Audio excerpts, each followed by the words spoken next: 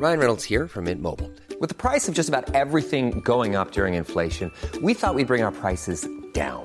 So to help us, we brought in a reverse auctioneer, which is apparently a thing. Mint Mobile Unlimited Premium Wireless. How to get 30, 30, bit to get 30, bit to get 20, 20, 20, bit to get 20, 20, bit to get 15, 15, 15, 15, just $15 a month? Sold! Give it a try at mintmobile.com/switch. $45 up front for 3 months plus taxes and fees. Promo rate for new customers for limited time. Unlimited more than 40 gigabytes per month. Slows full terms at mintmobile.com.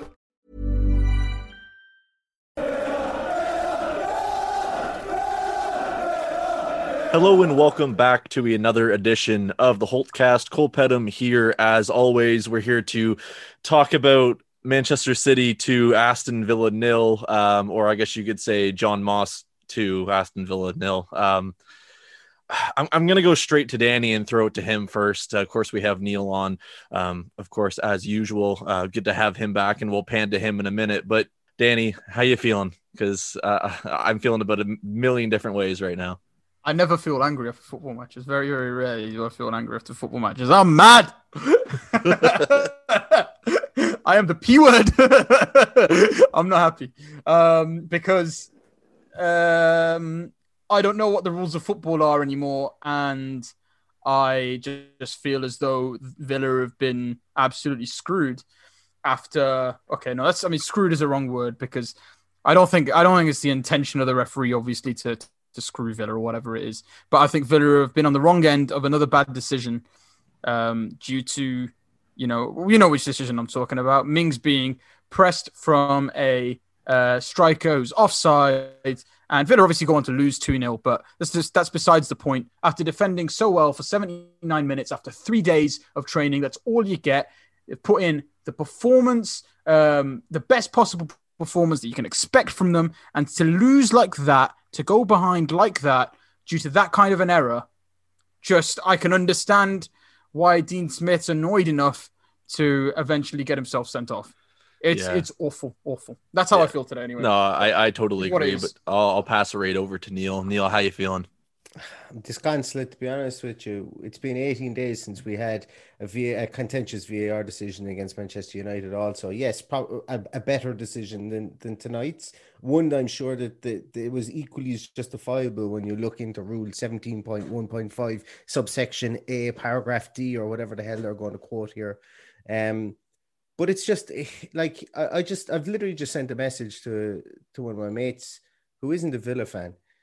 And it was a pity party, and I'm not going to say it wasn't. It was a pity party for myself, and I was saying that, like, when Villa go out and they beat, he's actually a Liverpool fan. When Villa went out and beat Liverpool 7-2, when Villa beat Arsenal 3-0, when Villa beat Leicester 1-0, they had to really earn those games. You know, I can't. There's no justification, or there's no kind of VAR decision that comes to my mind that really kind of handed Villa an opportunity of a goal, or gave them an opportunity to take the lead in those games. Now, I could be 100% wrong, but there's been countless times this year where we haven't gotten that opportunity, or other teams have. Manchester United with Pogba recently, this game, and the first goal changes games. It really does. It always does. It's just as frustrating. And as I say, I'm having a little pity party for myself, and I always seem to come on to this podcast whenever I want to have a nice rant about VAR. So I'm actually not going to rant about VAR. I really want the Premier League just to get it right, as I say, and it's just not right. It's just not. The fact that you can have Peter Walton in the studio, the fact that you can have three guys in the studio, they bring up an ambiguous rule which is there to be contradicted with other rules within the rule book, and they don't take any time to I suppose, have a conflab over the decision within VAR. They immediately call it a goal, and look, we are where we are. Even the handball was, but what it was a handball. What can you do in that instance? Like, what can you do? As Danny said, the rules of football just aren't clear. They aren't obvious, to use that amazing phrase that we keep on getting thrown in our faces the whole time with regards to VAR. But the rules aren't clear and obvious, never mind VAR. And ho-hum, we just move on towards Newcastle. In the next game, we can do it. Yeah, go ahead, Just Danny. a perspective, though, yeah. Look, I didn't know why the Villa players were complaining, when that happened. I actually didn't, right? Does that make me bad at football knowledge? I don't know, but all this confusion, the fact about immediately calling it a goal and everything, and even the guys in the studio were like, this isn't something unique to anybody. It's not bad punditry or whatever, right? I think people are just contradicting each other because, you know what? Nobody knows the rules. No one knows the rules, but the defenders did. That's why Mings is going to be, angry. That's why Villa are angry because, as Dean Smith said in his post-match interview, what are we to do? Are we just going to have our strikers hanging behind the line all the time now? Yeah. Why not? Why not now? Yeah, Ali Watkins. Why come show in front of the player? Why not hang behind him? Why don't we lob balls up into the air and hope that they try and take it down? Don't pressure them. Let them take it down when they do come from an offside position, and then just nick the ball off them. Yeah. See how many times we get called for offside? Let's just get rid of Liverpool offside. would have a field day. Liverpool would have a field day. And just on this discourse about penalties as well, Neil, right? You know the discussion, one of the best discussions, one of the biggest discussions right now around the title race between Liverpool and Manchester United. It's around who's getting the most penalties. You don't see that day to day from the mid-table sides, do you? It's not something that should be talked about. It shouldn't be a situation whereby it's going to be called about. Like, even now, we're in third week in January, and people are talking about it potentially could decide the Premier League, the destination of the Premier League trophy. Like, does anybody really want how many penalties a team gets in the year to justify that? It's now part of the game. I've often gone in, I put wagers on games. I bet on matches from time to time. Don't do it all the time, every so often. I've bet 3 times this year on Man United getting over 1 penalty in a game because it's going to happen. It's going to happen more like a couple of times, but that would never have happened in the 90s. It would never have happened in the early 2000s. It would never have happened 5 years ago where a team would be given 2 penalties multiple times in the year.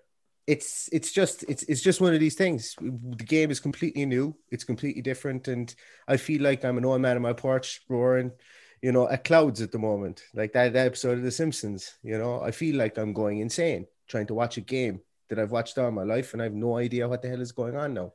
Yeah, it's a weird one because like my commentary team for this I shouldn't say in the match, but like outside in the panel they had was Michael Owen and Owen Hargreaves. Actually, to be fair, I actually really like Owen Hargreaves. He actually talks a lot of sense. Michael Owen, on the other hand, sometimes you can, sometimes you can't.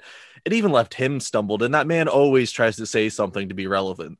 And they brought on a referee. I can't remember which ex-referee it was, and he's trying to make an excuse saying it's IFAB or whatever it's called, and you can tell he's just kind of jumbling along. Basically, you can tell with his body language that he doesn't even agree with it. And it got to a point where I find myself agreeing with Michael Owen, which is very rare. And basically what he said is, so do defenders now have to think of, well, I think it's called IFAB. I'll just say IFAB and think, okay, in these situations now, I can't touch the ball. I have to wait until he's back onside. Like, you're just adding another element to the game that's making it just even more ridiculous. Like, football is a simple game. It's supposed to be a game accessible for everybody. And we're making it into this absolute shit show. Pardon my language, but there's going to be probably a few swear words this episode, maybe from me and Neil. Danny's going to be a good boy, as he already told us. But at this point, I don't want to make this whole podcast about 11 minutes of what went wrong for Villa, because to be honest, guys, and we'll switch to this right now, actually, there were 78 odd minutes where we did superbly. Of course, there was a bit of luck, but to be fair to Man City too, they had a bit of luck defensively too. We could have capitalized as well. It was open for either team. And Danny, I'll come back to you. I think for those 78 minutes or so, we have to be really proud of how this team performed. Oh yeah, defending was brilliant. I think I immediately said that Target had a great game. Just brilliant. I think Matty Cash probably struggled with Foden a bit, but to be fair to him, Foden, just brilliant young player, honestly. And also he was only aiming to kind of whip it in with his left, which, Cash he does well against players who are trying to cut inside. But besides that, I think Mings was doing very, very well. I did think that he had one of his little slips later on, but I'm going to let him off for what happened. In terms of that goal, because I don't believe it was legitimate. But yeah, I think I think when it came down to it, I was looking at this game and thinking, what, City, as many shots as they've had, as many corners as they've had, have they really, outdone Villa that much when it comes to clear-cut chances? Because Villa had a lot of clear-cut chances. You know, there was times when Barkley should have maybe made a better pass, but the match sharpness was lacking. You know, there was good opportunity for Jacob Ramsey, McGinn, Traore, all had opportunities. So City were just as lucky to escape really by that point without a goal being considered. Yeah, and I mean, I think one thing that we can touch on, and Ross Barkley comes back into this game, which thank God we finally see him. We know he is still alive. I think that's a very good thing to see. And right from the bat, Neil, you could kind of tell, obviously, he's been out for 2 odd months almost, I think roughly 18 weeks. Looked a little off the pace, still had some quality. And I think there was one instance down the left-hand side of the pitch where he even tried to pull a cheeky little flick. You can see him still kind of catching up to the game, but even as a whole collective, this team hasn't played collectively for 19 days. I think we thought they'd be a lot slower, wouldn't be as kind of connected, maybe more disjointed. But they defended as a unit, and as slow as sometimes it was going forward and a little bit disjointed, it was just an overall impressive effort. And regardless of how we've been screwed over, you'd have to say we have to kind of hold our heads up with pride. Yeah, look, if we lost 2-0 to 2 wonder goals tonight, or 2 unbelievably well worked goals, and you're just going, look, in fairness, that is fantastic. And this is, you know, this has been the argument when we lost to Southampton, when we lost to Leeds, I suppose, especially the second 2 goals that Bamford got. Like, you have to put your hands up and say, like, all the goals Southampton got were fantastic, and those 2 last Bamford goals were fantastic. You know, you say, right, look, we were just beaten by Worldies, that's fine. It's the method of the defeats that grind you down over time. I like to think I'm a positive guy. In fact, I like to think I'm probably overly positive at times. But God, it grinds you down sometimes when you see this, because it's part of the machine that's causing an issue. It's not our players. Like, there used to be a phrase, who'd want to be a ref, eh? You know, you'd hear that, who'd want to be a ref because they get dogs abuse. But who'd nearly want to be a Premier League footballer at the moment? You know, that isn't in the top, one of the perceived top 6 teams. Who'd want to be a Premier League footballer? Because, like, literally, how disheartening must that be inside in the dressing room for those 2 goals today? How disheartening must that be? But anyway, to answer your question, Cole, very concerted effort from this team. Yeah, I thought they gave a really, really, really good effervescent performance. They defend like dogs. They had to, you know, there was a lot in that game that they had to do. I thought the rain was like an extra 5th defender for them at times, which is grand. You know, you have to take the elements into account as well. Probably thought, as you mentioned, when Barkley did kind of huff and puff a small bit in the second half and was rightly taken off. I thought McGinn was a bit off the pace today. I thought he got into areas and so on, and obviously the fresh air shot with his left leg, but I thought he was a bit off the pace. But, you know, you'd be happy with that performance. And as I said, there's no ill will to any Aston Villa player. I don't think any Aston Villa player played poorly. I don't subscribe to the Tyrone Mings, what are you doing argument. I just don't. Like, I think the Villa should hold their heads up high, come out of this game. They played well. They played to a certain system. And look, it's just the manner of the goals that are disappointing, not the manner of the performance. Hey there, Holtcast listeners. Cole here. Just a brief interruption, and then we'll get you back to the regularly scheduled Holtcast. I completely forgot, after recording with Danny and Neil, to include, of course, the listeners' thoughts. Of course, if you want to get involved and get your thoughts read out and shared with us, it's at 7500Holt on Twitter, of course. So I'm just going to read out probably 3 or 4 of these, and of course, like I said before, tweet us at 7500Holt to, just interact with us. So we'll start with Trevor Rolfe saying, can't believe how far this defense has come since the start of Project Restart. That being said, Danny Raza has been on it with Mings all season, plays great 95% of the time, but then switches off for a mistake almost every game now. Still very positive performance and a push for Europe. We'll go to Paul Wright, who says, outstanding performance. One slip up by Mings was the difference. It's these tiny moments that splits the best from the rest.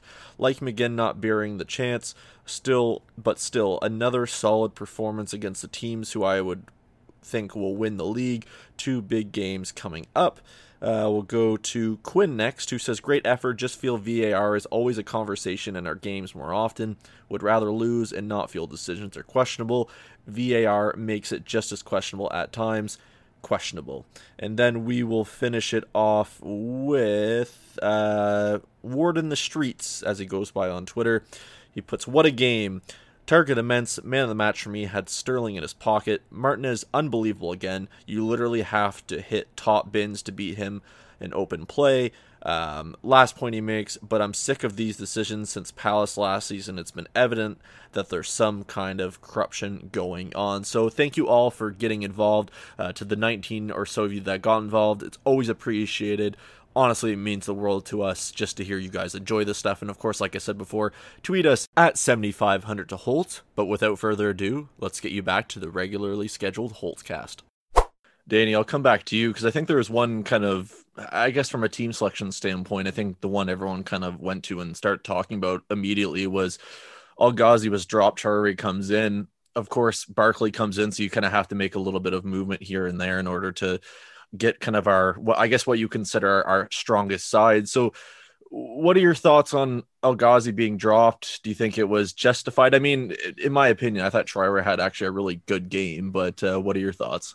Yeah, look, man for man, Traore and El Ghazi, you're deciding who goes on the right wing, and it's Traore every time for me. I think Traore had a brilliant game. Dare I say, I think going forward is probably our best player. Maybe, okay, Grealish as well had a brilliant game going forward, but I really, whenever Traore managed to get the ball, I thought he looked dangerous, and he was taking Zinchenko on, he was taking Cancelo on. But I think for El Ghazi, you got to pit it against Barkley. It's Dean Smith's obviously got a toss-up in his head. Do I want my best team, my best 11, or do I want the guys who are the most sharp? And at the end of the day, when there's been 18 days off, it's very, very difficult to kind of, put that together. 2 months or 18 days. Do you know what I mean? It's quite a difficult one. So I think I can understand why he's gone with Barkley there, because if it comes off, it comes off. I thought Barkley had a good game, but their sharpness wasn't there. And that's a shame. But what I will say is, when Villa were going forward, when Grealish was attacking the box, you could see what Villa were missing with Barkley. You could see what Villa were missing because Grealish gets to have that look inside, that look into the the central area of the box, and he sees Barkley coming in, and Barkley can do something there in a way that maybe a lot of the other players can't. And I think that you can see really from Grealish, what Villa were missing there. And I think Barkley will feature in the next game, probably. Probably he will have a better game then as well. But that's the only thing, really. I can see why El Ghazi wasn't picked. Might be a little bit lightweight. Yeah, no, I do agree. And I think the thing with Barkley, too, of course, like I said before, he's been off for a while. Of course, it's just kind of been assessment after assessment. We get told, okay, it looks like he might be coming back. But it's always tough with injuries. You can feel good one moment, terrible the next. So you kind of have to treat it on even a moment by moment basis, really. But I think the thing with him, and it kind of showed his lack of sharpness, and of course that is because of his injury, was purely based on that one break where we had Grealish on the far right-hand side. And I think if you had a fully in-form Ross Barkley, he's going to be able to beat both defenders from the left and be able to slide that across with her power. Once it gets to Grealish, basically whatever kind of touch he takes, it's going to really tell what kind of ball he's going to hit on target at Ederson. But you can see with him trying to pass that ever so slightly and eloquently to kind of give him options in terms of how Grealish takes it. I think that just kind of speaks to where he is. But of course, that comes with more minutes, and with more minutes, that'll hopefully come with more great moments. So we can expect more there. But guys, let's get on to, actually, we're going to kind of go on to Newcastle here in a moment too, because we're going to wrap this all into one. And I don't really want to focus on the negatives of the penalty and of course the offside controversy and all that, because there's going to be other podcasts that probably go on about it more. And I'm sure people that listen to multiple Villa podcasts probably, I don't know, maybe you do want to hear the same thing negatively 3 times, but regardless anyways, Danny, I'll come back to you first. Who would you give your match ball to? Matty Target, I think. I just think he had a brilliant game. It's a shame because he went off after 70 minutes because he was having such a good game up until that point. Yeah, it's got to be him for me. I just think he dealt with the threat from Sterling so well and dealt with the threat from City so well. But, we lost 2-0. It's a bit of a rough one. But yeah, I think Matt Target for me. And I think, by the way, there was a myth going around for a long time that he was the weakling in the Villa team. Put that to bed right now. Very, very good player. Fantastic game from him. Fair enough. Neil, how about you? Can't disagree with that. He was the first name that came to my mind as well. He made a couple of great blocks in the box, kept, as you say, kept Sterling to a minimum. I suppose some people are going to say that, yes, he did allow Cancelo or however you pronounce it, come inside and get a few shots off. But theoretically, that's not really his job to defend that. That should be left winger. Cancelo was coming from deep. Yeah, definitely. I think it was Matty Targett. Matty Targett was fantastic today. One little piece I think on the players before is, and I didn't mention it because I got caught up in my rant when you asked me the question about the concerted effort that they made, was COVID-19. Like, we can't underestimate the fact you mentioned that Noran Ghazi. Maybe he had an adverse reaction. Maybe he had more symptoms. Maybe it took him longer to get over it. Maybe he's, he had worse symptoms. We didn't see Courtney Housen on the bench tonight. We'd have to, wonder where was he? Trezeguet as well. We know Trezeguet was a positive case. We know there was 9 or 10 positive first team players. So to get that level of performance out of a team that potentially could have had 7-8 positive COVID cases, that's immense. That's leadership. That's management. That's getting your players to play for the team. So that's just something I think that shouldn't be let go unannounced, because in certain fan bases we've gotten a bit of a kick in for getting quote unquote preferential treatment for having games called off, and which I think is laughable. But I think the fact that that the team could come out and be that well prepared after 3 days training out of 18, and having so many positive cases, I think it's a testament to the strength and conditioning and to the coaching staff as well. And I hope Dean Smith appeals that red card as well. Unlikely to have any to get off it, but I hope he appeals it because he deserves his day to say what he has to say. Yeah, absolutely. And I mean, before we even started recording, Danny kind of mentioned what he did say, or believes what he did say. Of course, I don't know if anyone's 100% confirmed it, but if that is... Dean Smith said it. Did he? Oh, did he? Oh, okay. Yeah. Oh, okay. I think he asked essentially. Wait, I'll get the exact quote for you because I've retweeted it. Oh, okay. Dean Smith said after the game, "I still don't understand the rule. I don't think anyone can tell me why the goal has been given. I told the officials that I thought they had juggling balls for Christmas." Implying that they're clowns. Yeah, I can see sarcasm there, maybe a yellow, but for a red, I mean, okay, in my mind, maybe this is just like, maybe I'm sadistic, but I think you'd have to call someone a pretty bad name or say something really bad to be thrown out. But I guess that's a sensitivity of some people, or the ego of some people, you could argue. What I will say is, because Dean Smith would have, you would have doubled down on it afterwards. Yeah. What I will say is, in defense of the referee, if you let everybody speak to the referee like that, there would be a lot of abuse. So I understand from the referee's point of view why they feel they have to punish that. Yeah, I guess.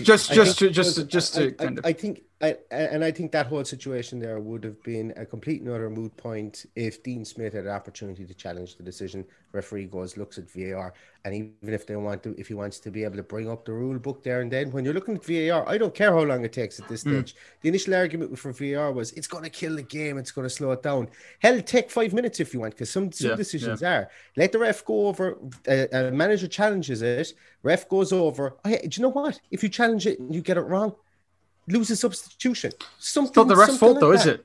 That's the VAR officials. That's they should be putting up on that. Exactly, and this is what it is. So if Dean Smith challenges it, it should be an automatic case where a ref comes off, looks at it on the TV, and they make the decision with Stockley Park with the rules beside them, so that they don't mess it up. And look, I'd be okay with that if they still came to the decision there. But what happens here is Dean Smith gets sent off, and he's going to be banned from the touchline because it's not a second yellow; it's a straight red. So the second one was a straight red, Peter Walton said. So look, it's just another thing that has gone against Aston Villa tonight. And if it was as tame and as timid, and I don't particularly think it may have been, well, he didn't look like he was completely outraged when he was talking to the ref either. He wasn't screaming and shouting at him either, So anyway, it's just that there are ways to get around this that will help people, and it just maybe the Premier League likes the controversy, maybe the Premier League likes the ambiguity, maybe it creates column inches for people. There's some sort of lobbyist group. I have no idea. I'm getting right into the conspiracy theory of it, but I have zero idea as to why they don't make positive changes mid-season. Yeah, I mean, anyway. I think I wouldn't say this is the aim of the Premier League, but someone once told me that like every piece of publicity is good, no matter what it is. I don't know if you can really agree to that, but yeah, I think the thing with me is I'm not defending Dean Smith or the referee, but I think we've seen enough press conferences of Dean Smith where I think we know he's a very solid guy, a very good guy, and seems very calm and polite. I think something as egregious as that call has to, like, it's clear that something that outstanding has just pissed him off, frankly, and fair enough. Regardless of what he said, it is what it is. But my match ball, I guess I'll go back to that. I'm going to change it up. I'm going to actually give it to Emi Martinez because he probably saved the day within the first couple minutes. Made some absolutely vital saves. And to be honest, in my opinion, it starts from the back. How comfortable and composed the defense looks, I think part of that has to be because the commanding presence that he brings, the cool, calm collectness of the whole thing, just claiming simple air balls coming into the box, just taking his time to assess what's in front of him, and his delivery from his kicks are very good as well. So albeit 2 goals conceded, neither were his fault, but I think it has to go to him. But let's move on to Newcastle briefly because, of course, we do play them on Saturday. Things are going to come thick and fast. So, of course, opposition previews probably won't be happening for a little while because what's the point in doing an opposition podcast literally the next day once we hear this, of course. But Newcastle on Saturday, Danny, how you feeling about this one? I mean, they're basically in the dumps right now. Steve Bruce is looking like he could be on his way out, but I feel like that's been the thing that's been talked about for a long time and it still hasn't happened. So do you think this is the best time to kind of capitalize and just get another 3 points and get back on track? Yeah, they're on the ropes a bit. Look, I just want to say, it's expectations about points and stuff. Yeah. Look, Villa, I just don't expect anything right now because after that City game, we played so well, but elite level of sport requires so much hard work, so much dedication, and for so many little things to be right. And you can't do that on 3 days prep. Hopefully Villa are kind of in better shape or against Newcastle. Hopefully, there's not too much fatigue, but I would expect Villa to get the points against Newcastle. I think they will. I think they will just because of how much pressure Newcastle are under. Villa play with a little bit of freedom, get in there, maybe playing Nakamba instead of McGinn, who's obviously suspended, get some bite in there. And I think if the defense defend like they did against Man City today, look, they shouldn't have any trouble against what Newcastle have to offer. Yeah, I mean, if we can go forward against Man City the way we did, albeit, of course, we didn't score, you'd have to say unluckily, and I still feel so bad for Jacob Ramsey. I wish it didn't get deflected. I wish he could have buried that. That would have felt so good. But I think just the prowess going forward, the solidarity at the back, and just the overall kind of impressive game in the midfield kind of has us an advantage always. But Neil, I'll come to you. How are you feeling about heading into this one? Go smash Newcastle. I'm my initial reaction is we got to come out fighting here. We got to come out and literally, like if we play like we did today, if we play like we did against Man United, we've no fear of any team. We should beat Newcastle. I'm being a bit less, a bit more partisan, I think, than I normally would be, just because I'll be honest with you, I'm a bit angry. But I don't think we've anything to fear from this Newcastle team. I think that that if the club was to announce a signing, and we all know about, there's one person in particular that's been linked to us, might lift the club a small bit after that game. We've got a 6-game stretch, as I say. I just think we have to go and beat Newcastle, and I think we will. I think we will beat Newcastle and put the final nail, and it would be almost poetic. Or is it Freudian? I don't know, is it Freudian, but it would be poetic if we were to be the ones that would put the final nail in Steve Bruce's coffin. Not that I completely dislike the man or anything like that, but I suppose it's just the fact that that maybe he kind of left uncomplimentary slightly with the club. But Yeah, I think the one thing too is maybe it's a positive for him. This is really kind of sadistic of me, I feel like, but at least no cabbage will be thrown at him this time because there's no one there. So I guess he has that going for him at least. But Danny, before we wrap things up here in a couple minutes, if you were to look at Newcastle, is there any aspect of them where you say, okay, they may be able to get us here? No, look, they've got finishers. Yeah, they've got finishers. So if they can, I don't know, if they can get it right, if they can lump a ball into the box, force a defensive error, then sure, I guess Callum Wilson could get on the end of it. You've also got guys like Almiron who don't mind having a run, but look, I just think that that Newcastle team, they're a bit slow, and I think Villa outpaced them a little bit. When I say slow, I don't mean just like, someone's got 99 pace or whatever. I mean, they're probably not as mobile when Jeff Hendricks is starting, especially. But I think Villa will probably outwork them and just, I think, grind out a win, hopefully. I think where Villa's going to struggle is when Newcastle maybe go with like two banks of 4 defenders, with the midfield helping them out and dropping back. Villa usually struggle to kind of get through that, but if they can grab one, Villa win. What would your score prediction be? 1-0 Villa. 1-0. Okay, fair enough. Yeah. I mean, yeah, if they're going to sit back, it's going to...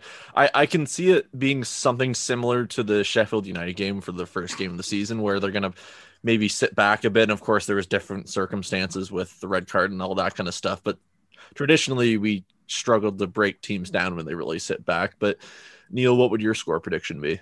2-0 Villa. Fair enough. 2-0 Villa. Okay. Just run at Kieran Clark. That's what you need to do. Run at Kieran Clark. That's what my instruction would be. If Ollie Watkins plays against that back 4, or especially those two, the two centre halves, the way he did against Man City in the first half today, he will score goals. Yeah, 100%. And so, yeah, I'll go with, you know what? If we're going 1-0, 2-0, I'll go 3-0. Why not have a little bit of fun here? I just want to see a game with some goals in it for us, a little bit more positivity going into this tough stretch, and yeah, hopefully a positive result on Saturday. But anyways, guys, we'll leave it there. Thank you so much to Danny and to Neil for joining me. Of course, if you want to find Danny on Twitter, it's at RazaJourno. If you want to find Neil on Twitter, it's at LoveMcGrathPod. I got that right. Thank God.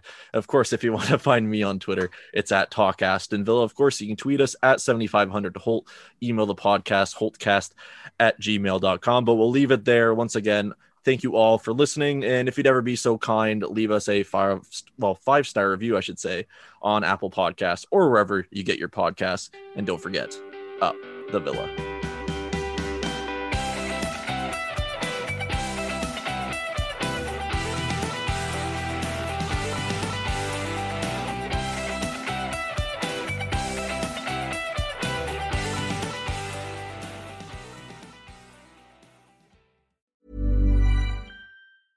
Selling a little or a lot?